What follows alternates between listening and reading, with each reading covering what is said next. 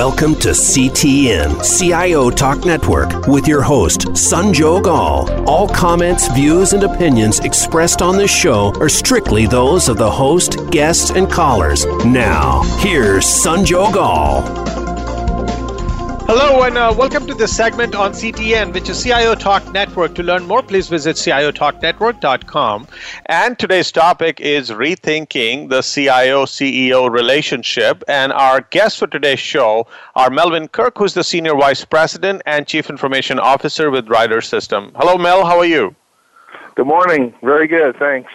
Good morning to you, and hope you're doing well. We are. All right. So life is treating you good? Yes, we are. We're doing good. I can hear you clearly.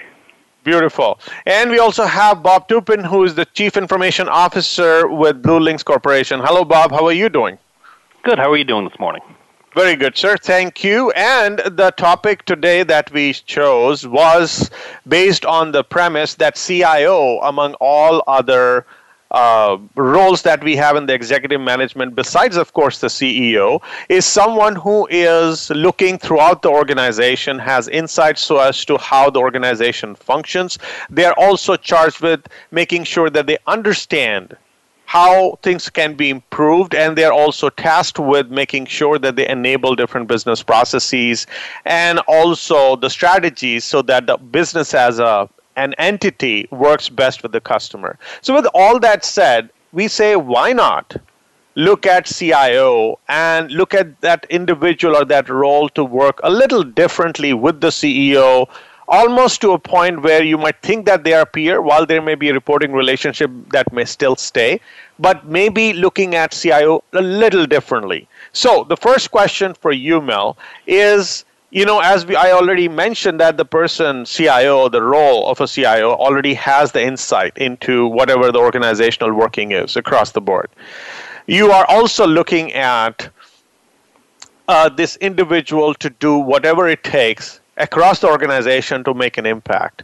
So yes, the person will not be made a CEO, but would you want to elevate this role a little bit or see it differently? I think this role has changed a lot. If you think about, industrials in the 70s, 80s, where the role of the CIO was really kind of a junior partner type of role. Now in today's evolving digital businesses, even in a heavy industrial like Ryder, sees the CIO role in much more prominence. So if you look at what I do today in this role, I'm connected to every piece of the strategy that the business employs. If you look at a diagram that we use inside the business that shows how we deliver outcomes for our customers and our shareholders, IT and talent are two foundational pieces to delivering everything that we do here at Ryder. And so from that standpoint, I think the role has changed a lot, and the closeness or the relationship between the CIO and CEO is vitally important. And actually, in this past couple of months, we've elevated the role of CIO to the executive staff where it wasn't before. So, Bob, when you look at your organization, or perhaps when you talk to your peers, do you see, besides the fact, okay, we were given the opportunity to look throughout the organization as a CIO, but do you see the empowerment, the authority, the enablement, what is required for a CIO to kind of behave like a pseudo CEO, or at least work hand in hand? Has that happened, or we are just giving it lip service? So, in my mind, it really depends on the results that a CIO gets. And so, one of the things fundamentally, as people grow up in IT, they tend to be seen as a computer guy, and those are the same people that end up in the CIO roles, which kind of, further propagate the fact that they're just computer guys, and they don't always get a seat at the table. I think foundationally, and Forbes came out with an article not too long ago, and 40% of CIOs still report into CFOs, which would imply they're kind of seen as a cost center. But, foundationally, as CIOs, there's a couple of steps we have to do to be seen as that true business partner. And one is we have to do the IT blocking and tackling. Systems have to stay up. Things have to be stable. You can't get viruses. If any of those things happen and systems don't stay up, you're not going to be seen as strategic or even as credible, because that's kind of table stakes. Once you get to there, then you can start doing projects, and projects have to be pulled off on time and on budget, and people have to use the applications. Then you can get into strategy. But if you spend your time doing strategy and systems are going down and you're in firefighting mode, it's just not going to work.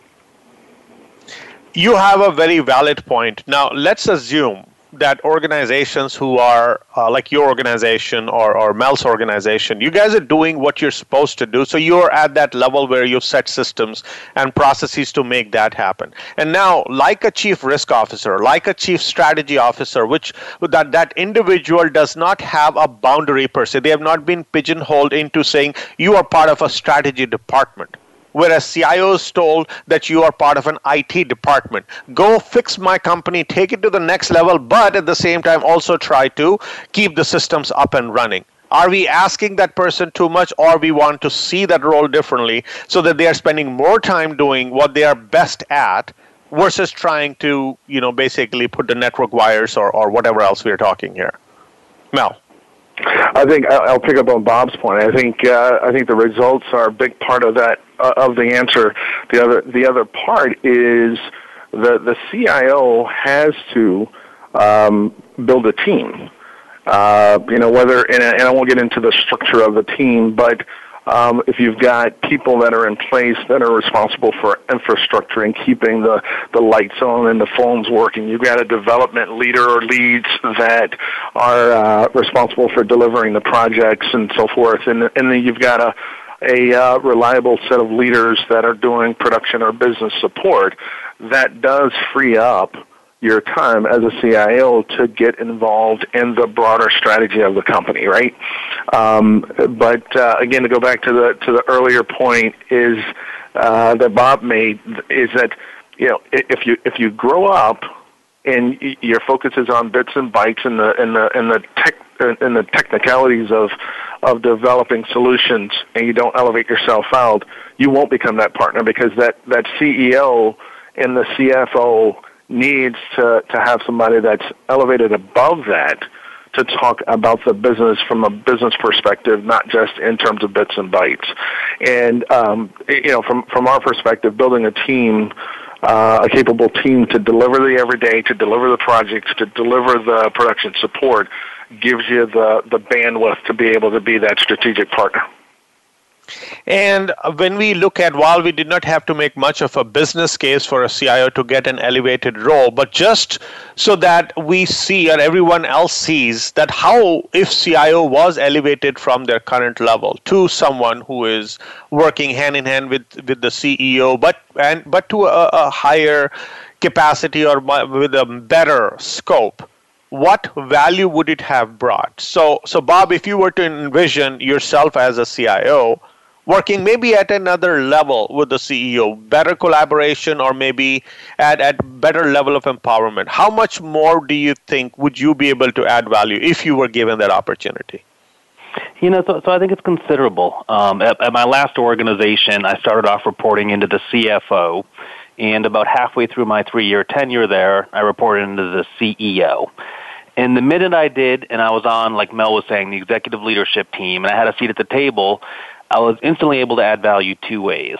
One is I was able to direct my team to say, don't work on that. It doesn't matter, because either we're selling off that business or we're buying this other business. So just having that insight without telling them, here's why I don't work on it, I was able to better structure my resources. But also in the meetings, questions would come up and strategies, and it's like, well, we already have the information, or we can't do that because of this.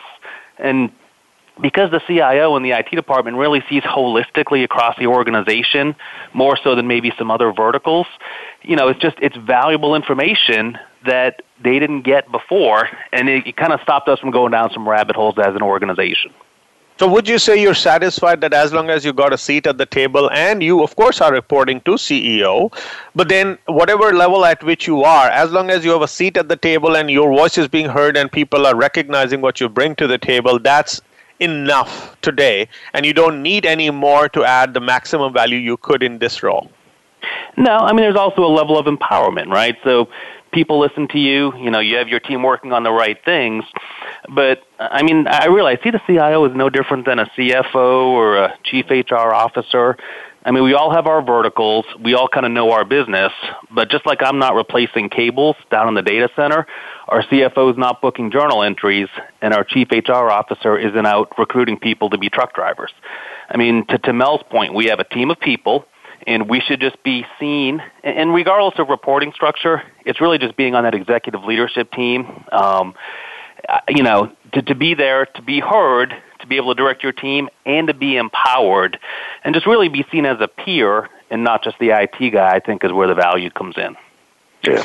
So to that point, Mel, how do we break the chains of you being a head of a department versus someone who by design is given that holistic role of a chief strategy officer or a chief risk officer, who's not being told, okay, go do your job in that particular bucket, and then come talking with whatever you can talk, always getting connection with that bucket. Like there's a hard connect with that bucket, and I'm trying to make it a soft connect or a dotted line to your department so that you are more at the top versus trying to be in the trenches. Yeah, we've addressed that. So, here at Ryder, over the last 3 or 4 years, we've made a commitment to transforming our, like many older companies, transforming our IT infrastructure, our IT applications and infrastructure, and along with that, our business processes. And when that first started, it was essentially an IT exercise, right? It was let's carve out some money for the IT folks to go, fix the systems behind the scenes. We in the last year, I was moved over from an operating role. So I was a vice president on our maintenance operations side, and was elevated to come over into IT so that you could get a operations or a business leader into IT to help with exactly what you're talking about, which is the translation of the technical and IT system-oriented requirements and realities to the broader business leadership, right? It's a step that we took structurally to try to connect the IT team, the IT organization, which was somewhat, again, a distant partner to the rest of the business, connecting them to the larger strategy of the operation. So this is one way that you do it. Take a operating leader, give them a cross-functional assignment into IT, so that they can learn, and you get not just a CIO at the table, but you get a CIO with a kind of a COO's perspective into the discussion. The other thing that we've thought about doing is taking, some IT leadership and moving them into the business for, again, similar results, right? To get the cross-boundary discussion so that you're not talking across a transom 2 different languages. You're actually focusing more on solving the business problem as opposed to talking about or concerning yourselves with all the differences between how the business speaks and what the business wants versus how IT speaks and what IT wants. So that's one way of approaching this. I think ultimately, if you deliver the performance on the core things that we do from an IT perspective, and you build strong relationships across that executive leadership team, and the CIO gets better and better at communicating the real challenges for the organization, based on the current realities of the IT infrastructure, the systems, and so forth. That goes a long way, because ultimately, at the end of the day, almost any company that you look at, when you look at capital spend, it's going to be on facilities and buildings, maybe acquisitions, and it's going to be on technology. So by default, the IT discussion is one of the big 3 or 4 elements when you start talking about spending a company's money. So the CIO naturally has a place. It's whether they assume upward by joining into some of those broader conversations, either structurally or by the skill of that CIO. Let's take a quick break, listeners. We'll be right back. And when we come back, Bob, how about looking at this cross-pollination approach that Mel suggested, which would be a ticket to CIO getting more visibility and perhaps more empowerment? Does that really actually help elevate the role of a CIO, or it just brings up just more credibility, and does it really do the job of making this person the best person a CEO could have next to him or her in order to create more value for the organization? Please stay tuned, listeners. We'll be right back.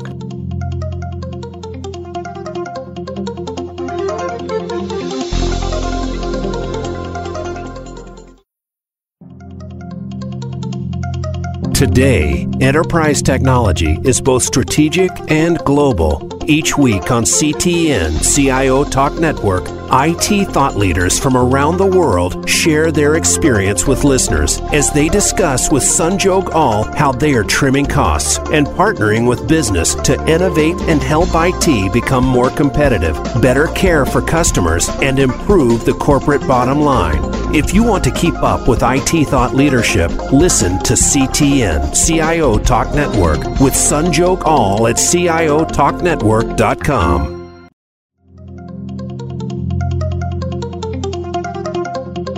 You are listening to CTN CIO Talk Network with Sanjog Aul. To learn more about our program, please visit CIOTalkNetwork.com. Now, back to the show.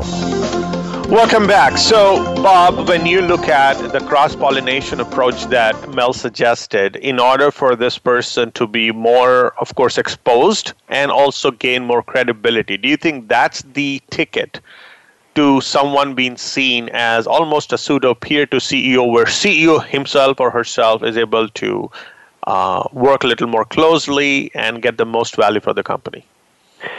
So I absolutely do agree with the cross-pollination approach. So my own background started in IT, ended up going through the Six Sigma program, green belt, black belt, got a lot of exposure to different parts of the business. I actually ran 2 financial groups at a $3 billion company, accounts payable and fixed assets. And then I went and ran an operations unit for a year. And then I came back to IT with a completely different perspective than when I started. And instead of getting the new whiz-bang technology that was so cool, I said, how can I solve business problems with technology? And the bits and the bytes are kind of irrelevant right now. It's how do we make money as a company? How do we keep more money? How do we retain customers? What's the sticky factor? As well as an MBA. I mean, I've got mine, and that was transformational. So I think the more IT people can get out of their box and actually see how business runs and get more exposure, it benefits everybody. One of our goals for 2016 for everybody in IT on my team is that they spend one day out with the truck driver delivering our product because we're in distribution. They spend one day on the phone with our salespeople. They spend one day out with our outside salespeople. And these are, DBAs and programmers and technologists. I don't care. Go out and understand the business by the people who actually do the business. I think it's invaluable. So you get those people to go. Where would you like to go for you to be more effective in your own eye? Bob. That's a great question, and it's the exact same answer. Out with our truck drivers, out with our outside sales folks, sitting with our inside folks, just talking to them about what works and what doesn't, and seeing how they use the systems that we provide.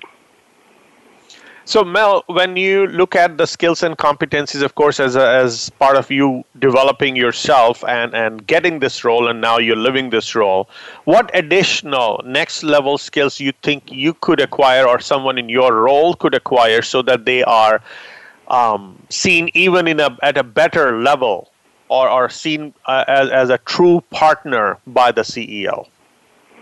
Yesterday, we our CEO and CFO principally, along with our divisional business leaders, held an analyst call to announce our earnings for the fourth quarter of 2015. I would add on to what Bob said about getting to know the heart of the business through the truck drivers and the folks that are transacting with customers on a day-to-day basis. I would annotate that with moving up to be the peer of the CFO, CEO, or at least, like I said, a very valued partner, is you've got to understand that analyst relationship. Those external eyes that are evaluating a company, you've got to understand, take the steps to get involved in those discussions, participating in those earnings calls, not necessarily to be a speaker in those calls, but participating from the standpoint of helping to give some insight to the CEO of where the technology provides an advantage to the company for the growth projections that we have, and so forth and so on. So I think, again, just that next step of evolution or growth for the CIO is then launching outside of the business to understanding what the shareholder analysts of the company and the industry are looking for, and helping the business leadership articulate the value of the investment in technology, right, to the long-term prospects of the company. So all along, of course, if we have to get to a certain level ourselves, yes, it is important that we take the responsibility as CIOs to acquire those skills. But then on the other side, we have seen many times the overall power of this duo, which is a CIO-CEO partnership, gets undermined when either the organization or the CEO or both, maybe they are not looking at the potential of what this partnership can do. So what changes or what tweaks would you think would a CEO need to make? And this is not maybe for your CEOs, but across the board, so that they start looking at mining or harnessing the power of this partnership. Bob? And kudos to Mel thinking about kind of the analysts and the investors of the company. He's like 4 steps past where I am, so congratulations on that. I'm not even thinking about that now, but I really need to, now that you mention it. But to answer the original question, I'd almost say just spend time with the CIO, bounce ideas off them, kind of bring them into the fold, and it depends on the CIO. If you have a bits and bytes guy, like Mel was saying before, might not be a good fit. You don't have to open the kimono and say you're in the club just because of your title, but it should be that way with everybody, that the leader of the organization is understand what they can provide, the value they bring, bounce business ideas off them that aren't IT-specific ideas, and just kind of see what the answers are. And what chains us down as an organization, Mel? When you look at organizations where they may have a great CEO and a CIO, but somehow the organization, is it the culture? Is it some history that they want to live, or some external impression that they want to maintain, and that's why they kind of not come together? I think it's a little of all of those things, right? Every company has an embedded culture. If you go back, let's say you have an organization where the IT team hasn't done the basics, which Bob talked about earlier, right? The phone lines go out because they haven't correctly set up the infrastructure to support the growth of the business, or they run capital projects and they don't deliver those. Well, that becomes a part of the view of IT, right? When you're missing deadlines and you're overextended on costs, and it's hard to shake that. It's hard to shake that once the organization starts to say, "Oh my gosh, here comes the IT folks. It's going to cost us double, and it's going to take us 3 times as long." It's hard to turn that. So the focus on delivering the basics, the focus on living up to your commitments. If you commit that you're going to deliver a project in 6 months, then you need to push every string you possibly can to do that. When you do that, when they look at you as a reliable, dependable part of the organization, then you'll get those additional conversations. When I took over this role, one of the things that I said both to the IT organization as well as to our internal customer base, I said, I look at this IT organization as a services, or it's an internal services organization, and we will aspire to be the best service organization within Ryder, and Ryder at its heart is a services company. So I'm pressing the organization to be as good at what we do as our maintenance operation team, our fleet management team are for our external customers. And that's one of the ways you kind of break that cycle that you could be in around how people think about IT. The other thing that I would say, and I'll point this out, is Jim Fowler, who's CEO over at GE, just happened to be looking at some communication over last week, and the CIO at GE stood out and said they have developed an external solution that's going to bring the corporation $15 billion in revenue by 2020. That's the CEO of GE is talking to that CIO. So that CIO found a way to not only deliver the basics, but to figure out a way to take what they do and turn it into a solution that the company can sell. That's one of the ways you get the attention of both the CIO, the CFO, and the CEO, is to help them, again, help the corporation expand and grow. That's great. Now, Bob, when you look at a CIO, have you noticed that almost many CIOs I've seen, they take pride in having their tenure 4 years or less? It's almost like someone says, oh, you know what? There is a mess when I go in. I go and clean it up, but now I'm bored, so I'm going to move on to the next thing. When you look at an organization and the potential that this partnership could have, what is causing these people to just be mercenaries versus saying, okay, I now cleaned the mess. Now it's the time to maximize what this organization can be with my help working alongside the CEO? You know, I haven't met a whole lot of, and I'm very engaged with the Atlanta networking CIO community. We have a great one, very close-knit, and I've yet to meet anybody bragging or having stripes on their shoulders about how little tenure they have in an organization. I have met almost everybody, myself included, that walks into an organization and say, wow, this is a mess, I'm going to fix it. We leave thinking we fixed it, and the next CIO that follows us says the exact same thing we said before we got here. So I have no delusions that the next CIO is not going to come into my seat and say, wow, everything's screwed up. All I can hope is it's less screwed up than when I started. You know, and as far as staying at an organization versus not staying, I mean, it's just like any other company, right? So any other job, any other CFO, CEO, why do they stay versus why do they leave? And it's not IT specific, but personally, and Mel might have a different experience, but I've yet to see kind of CIOs as mercenaries or hired guns unless they're just in a contractor role. Yeah, I would agree with that. The one thing that I will say, in addition to that, is when you do walk into a situation where you feel like you've got to do a significant amount of transformation or cleanup or whatever the case may be, those 4 years are 4 hard years, right? It's the change of the culture, it's the resetting of a strategy potentially, it's educating the organization on it, and then it's driving for results. That's heavy lifting. And I could see at the end of that a lot of people will say, whew, man, I need to go try something else.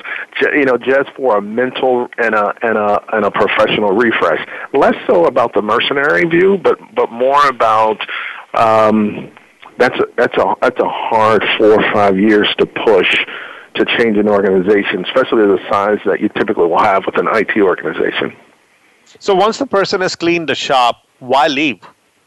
Why is there a boredom that's setting in? Is the person not challenged enough, Mel? I don't think it's boredom. I think, you know, whether you're on an operating side of the business or in IT, when you expend so much energy and so much of your strategy, right, or developing a strategy to get the organization to turn to a certain point. And then you almost have to reinvent yourself for the next phase. Right, because you got to get the organization to now, you know, you don't really want to go into steady state because you never go steady state. To Bob's point, there's still another level to get to, especially if you're in an organization that's growing. I think it's a situation where it's time to go to a new level. It's time to transition into another phase, and that person makes an objective case or assessment of whether or not they are the right person for that next phase. And oftentimes people say, no, I think it'd be best if another person takes them to the next spot. So I don't see it as mercenary.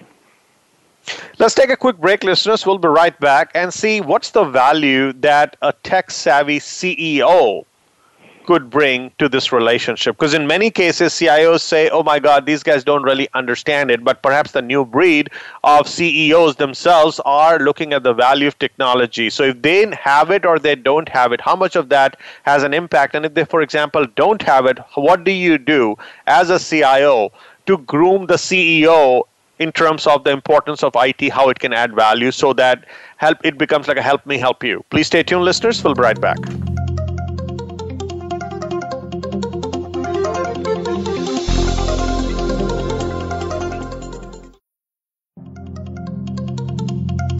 Today, enterprise technology is both strategic and global. Each week on CTN CIO Talk Network, IT thought leaders from around the world share their experience with listeners as they discuss with Sanjog Aul how they are trimming costs and partnering with business to innovate and help IT become more competitive, better care for customers, and improve the corporate bottom line. If you want to keep up with IT thought leadership, listen to CTN CIO Talk Network with Sanjog Aul at CIOTalkNetwork.com.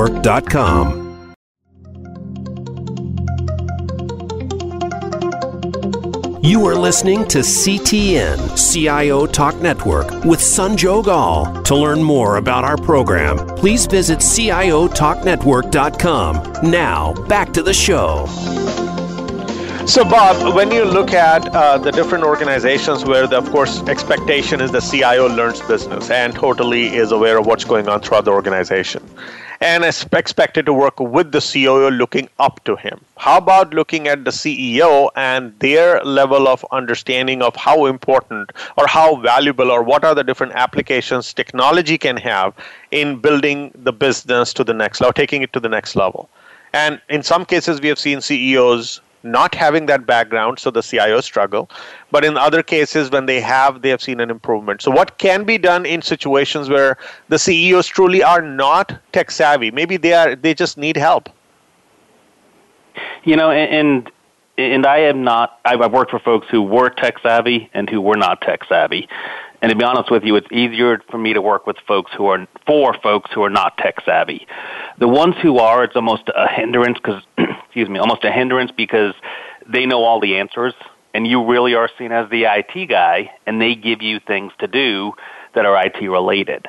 When talking to the CEO, I have two options. I can either teach him technology or I can speak his language. And let me tell you, it's a heck of a lot easier speaking his language than even trying to teach him mine. Not because mine's harder, but he shouldn't have to know it. He shouldn't care. We shouldn't have to understand connectivity. He should just know, are our systems up and how we're going to make more money. And that's really where I bridge the gap to his side of the conversation. I'm talking EBITDA, I'm talking P&L, I'm talking, revenue and profit. I mean, that's the language that in my mind, successful, progressive CIOs need to be talking. So, Mel, you might have a different experience here because your CEO is a former CIO. Yeah, I had prided myself through my career to never do a job that my boss has done, and I fail woefully in this one. Our CEO actually went through the same route, operating leader that actually did 2 tours as a CIO, he actually was one of the people that came to talk to me about taking on the role and the value of it. He actually says that he's done about 20 roles in his upwards of 15 roles in his 20 plus years here at Ryder, and he said the CIO role was one of the 2 toughest roles that he did on his progression to CEO, and because he's been on both sides, he doesn't operate with me with the same way that Bob just mentioned. He's actually very helpful. He's a second person in the room with me to help frame for the rest of the leadership team the risks, the challenges, the rationale for taking on certain projects, even when our team comes forward and say, "Hey, we've got a project that we're in the middle of where the business team is asking for additional scope," he will actually engage in the discussion around why that scope is appropriate and what it means from a technical standpoint, or even the counter. So he's been very helpful in the process, and then now elevating the CIO from the role reporting to the chief administrative officer to him was also a part of his design to get closer to this part of the business, which he sees as one of the linchpins on creating value for the shareholders. I do want to add to that, though, real quick. I do see the trend changing. So if you just think about the technology that people have at home, including the CEO and other executives, they've got iPhones, they've got on-demand for TV and video streaming, they've got iPads, everything. If they want to do something, there's an app for it. And so I think the trend we're seeing is it's easy, right? I can just go to the App Store and get an app. Why can't IT build this? Or why can't we get new phones because they just came out with this cool new technology? And so just even as a whole, just the consumerization of IT, most people, including at my company, have better technology at home than they do at work. And I think 10 or 15 years ago, it was the opposite. You went to work and you had things you didn't have available at home. So I think there's a whole perception issue, which is, what you have at home is cool, but you're not going to have that at the office, and here's why, but we do want to get you what you need to do your job. So it's almost like and Bob, I would say to that point, right, to that particular point, if a CIO finds themselves in a position today where they don't have the voice of the CIO or the CFO or the principal business unit leaders, they got to take a step back and think about what they're doing, because there's no business that really exists today, and Bob and I are both in old school industrial businesses, right? We deliver goods to people, or we warehouse them in warehouses for them. And so even a business like both of ours is pushing for more technology every day. And so the discussion with the CEO is inevitable. The discussion with the CFO is inevitable. And I think we as CIOs have to continue to build our skill set to talk the language of business that Bob talked about earlier, so that the translation isn't the point, the solutions is the point.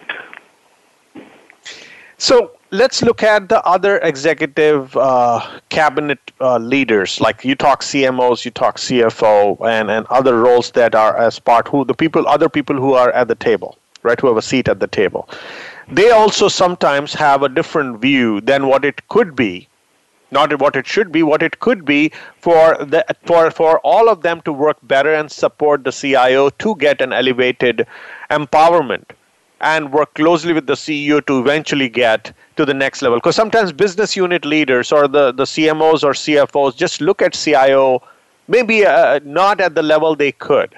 What can be done to change that perception and to build such a cabinet so that not only CEO helps elevate them, but everybody else also pushes from below? Bob. So, it's all about results. If you keep going to the CEO saying, here's the results for your business, here's the results for your business, they don't actually have a business. They have people on their team who have the businesses. So one of you want to, just it's important not to skirt around the senior VP of a sales region and go to the CEO to say, hey, I have a new sales app that can make you a bunch of money, because then you'll be kind of seen as that, kind of the backstabber, credit hog type of person. So, it's results for them, though. Go to that senior salesperson or sales executive and say, hey, I've got an idea. It's going to the CFO to say, hey, I've got an idea. Here's how I can solve some of your problems. Because everybody has problems, and really the role of the CIO is to help solve those, not just up to the CEO, but across the organization. And you also have those people, once you can convert them, to say, hey, CIO is actually doing a really good job. So then you have some kind of folks on your team talking to the CEO without you ever asking for credit or mentioning it. Now, when we look at the CIOs, and we started the show talking about CIOs who come from a tech background usually have a disadvantage because they just kind of cannot leave the geek side of it. But is there some hope for those people to really come and work shoulder to shoulder with the CEO and seeing that they have this background? So Mel, you came from operations. So of course you have business side and then you embrace the technology. But there are many people who are from technology side. Do you think they don't stand a chance? I think no. I think they actually do. I think what they do today is probably even more valuable to the organization than it was when 10, 12, 15 years ago. Prior to the dot-com bubble. And you look at the chief marketing officer can't be successful in this environment without a mobile application, without a fully functional website. The chief sales officer can't. None of the divisional presidents can really get. They could get more productive growth through the use of technology than they could by doing blunt force work along through blunt force work with their organizations. So the technology team, the folks that have this skill set, have a unique opportunity at this point in time in the industrial economy to help automate or enable processes that have been manual, semi-manual, dysfunctional processes that don't provide a lot of information because you don't have the right data linkages and so forth. So in this day and age, with the way that technology is moving, and the example that Bob gave, I think anybody that has this technical background that goes through and resist the introvert temptations, right, to really extend themselves outward, learn how to communicate with their peers and so forth. I think you got an opportunity to be a rock star. I mean, you could really help some people be successful with the skill set that developers and portfolio leaders have today. Now, when you are looking at the last few people who they have to work with internally, you may be able to kind of make friends with them, the CMO, CFO, and other executive leaders, and even other line of business leaders. Now, if a CIO has to really spread their wings, they have to be able to learn what's happening outside. What's happening in the marketplace and what's happening, like, for example, Mel, you did something with the analyst community. Now, that's like a specific instance. But how is CIO exposed externally so that the person really gets to see what a CEO sees and or thinks?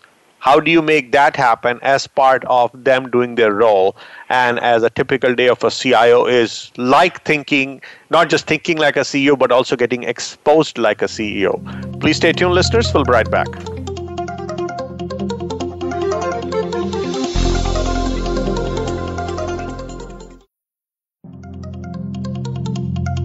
Today, enterprise technology is both strategic and global. Each week on CTN CIO Talk Network, IT thought leaders from around the world share their experience with listeners as they discuss with Sanjog Aul how they are trimming costs and partnering with business to innovate and help IT become more competitive, better care for customers, and improve the corporate bottom line.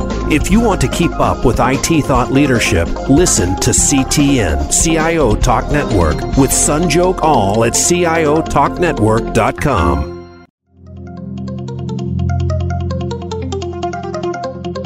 You are listening to CTN CIO Talk Network with Sanjog Aul. To learn more about our program, please visit CIOTalkNetwork.com. Now, back to the show.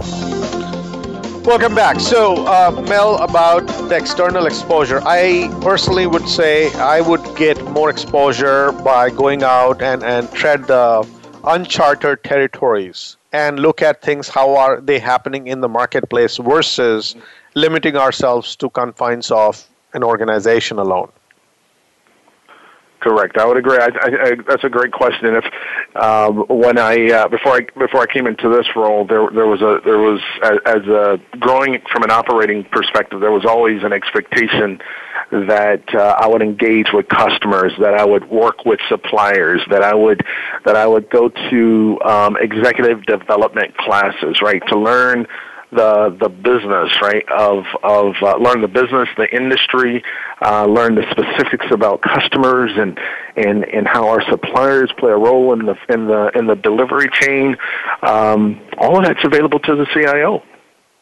The CIO, again, to be and anybody in this technical chain, to be fully effective on a long-term basis, you really have to be connected to what drives your business. And so I think you got to kind of look at it the same way. Is if there's an account leader that's going to go prospecting for a new customer, or for you're going to open up a new vertical, you're going to start trying to drive business into the pharmaceutical industry, then there's no reason why your chief technical or CIO folks can't go to those discussions. There's no reason why they shouldn't go to Wharton for a developmental executive development class, so that they understand, more than bits and bytes, but ROI and EBITDA and so forth and so on. So I think taking the artificial constraints around the technology leaders should go to MicroStrategy courses and things along those lines, and stay in their lane. Taking that artificial constraint away is what we've all got to do, and that starts with the individual, looking for those opportunities as much as the business making the opportunities available. So, Bob, life in the day of a CIO is kind of different than life in the day of a CEO. If you were to do a comparison or a contrast, and if you had to go and remove that contrast, wouldn't that be a better way for you to really be thinking and living like a CEO, while of course you have a title and you have a role to play, and you will be seen as someone who gets it?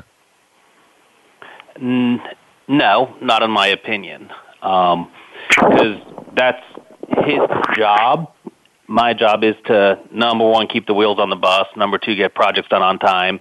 Number three, add value as far as understanding the business and bringing the solutions. If I had his job, then I wouldn't be doing my job. And that foundation that we had built about good service and the right staff and the right people, that'd atrophy and die, and I'd be back to square one. So, and I probably might have a different view than Mel, not sure. But, at least 50% of my job has to be direct management of my IT organization. Anything left is kind of discretionary, which means I can't spend 100% of my time doing what the CEO does. So, there is a base level of just things that I have to provide. No, totally. And so you are saying that being an enabler is your primary responsibility, and we are not to forget it. Totally taken. Would you say that just being an enabler also undermines what you could have otherwise delivered? And I'm not saying you in particular, but anyone who's primarily looking at CIO role as an enabler role, to just say, okay, this is what my job is, these are the confines, but they would not expand, and in turn they will not get the exposure, which in turn will not provide the insights they could have shared with the CEO to take it to the next level. Absolutely. I mean, like I said, 50% of my time is managing the IT department. It's that discretionary other 50% that I need to be focused on visiting customers, which nobody's told me no. Going to either trade events or understanding the business better. Until somebody says no, that's what we should be focused on, and not using that discretionary time to further manage IT. I mean, you could get up to 100% of your time managing them down to the very detail level, but I think you're doing a disservice to yourself and the organization. I think you need to say, there's a point that you can say, good enough, the team runs, well enough, I'm now not going to make it perfect, I'm going to spend my time over here doing something else good enough. 80-20 rule. So, Mel, if you look at and Bob, thank you so much for your candid response. This is what's very much needed. Mel, when you look at your organization and you look at your former CIO, and if you look at how he spent his time earlier versus now, if you look at the delta, what he's doing as a CEO, and if some of that could be also embraced by you, do you think you guys will work together better? No, I think to Bob's point, I think I need to have a level of understanding and empathy for what my boss's challenges are, but I don't need to do his job. I think both Bob and I have Six Sigma backgrounds, and the tenet that you live by is that you update your processes, and then you take the next step of automating as much of that optimized process as you can. And so you think about the role of the IT organization in that it is to make that process better. And so I extend that out to the whole of IT, right? We've got to do our baseline blocking and tackling, the 50% that Bob talked about, and then take the next steps to help the organization get incrementally better.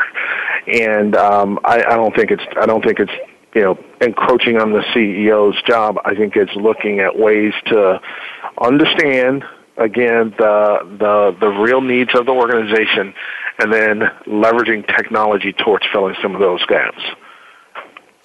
One last question, 30 seconds each. How about sharing your specific nuggets or one or two top ideas you would have or suggestions you'll have for the CIOs who aspire to have a much better partnership level relationship with the CEO? Starting with you, Bob. I was hoping you'd pick Mel. He's always got such good answers. I just wanted to piggyback and said what he said. I'd go back to those, just the fundamentals. Keep the wheels on the bus, keep the infrastructure up, get projects done on time and on budget, and then understand the business and get business results. Make more money, get customer retention, sticky factor, really just start doing things until you get told no. Start doing things to make your company money or achieve its strategic, goals without being asked or told how to do it or what to do. Well, I think Bob gave you the blueprint, right? 50%, at least 50% of your focus is on doing what you're supposed to do. You're chartered to do. Focus on the results. Deliver the results, and then as you deliver those results, you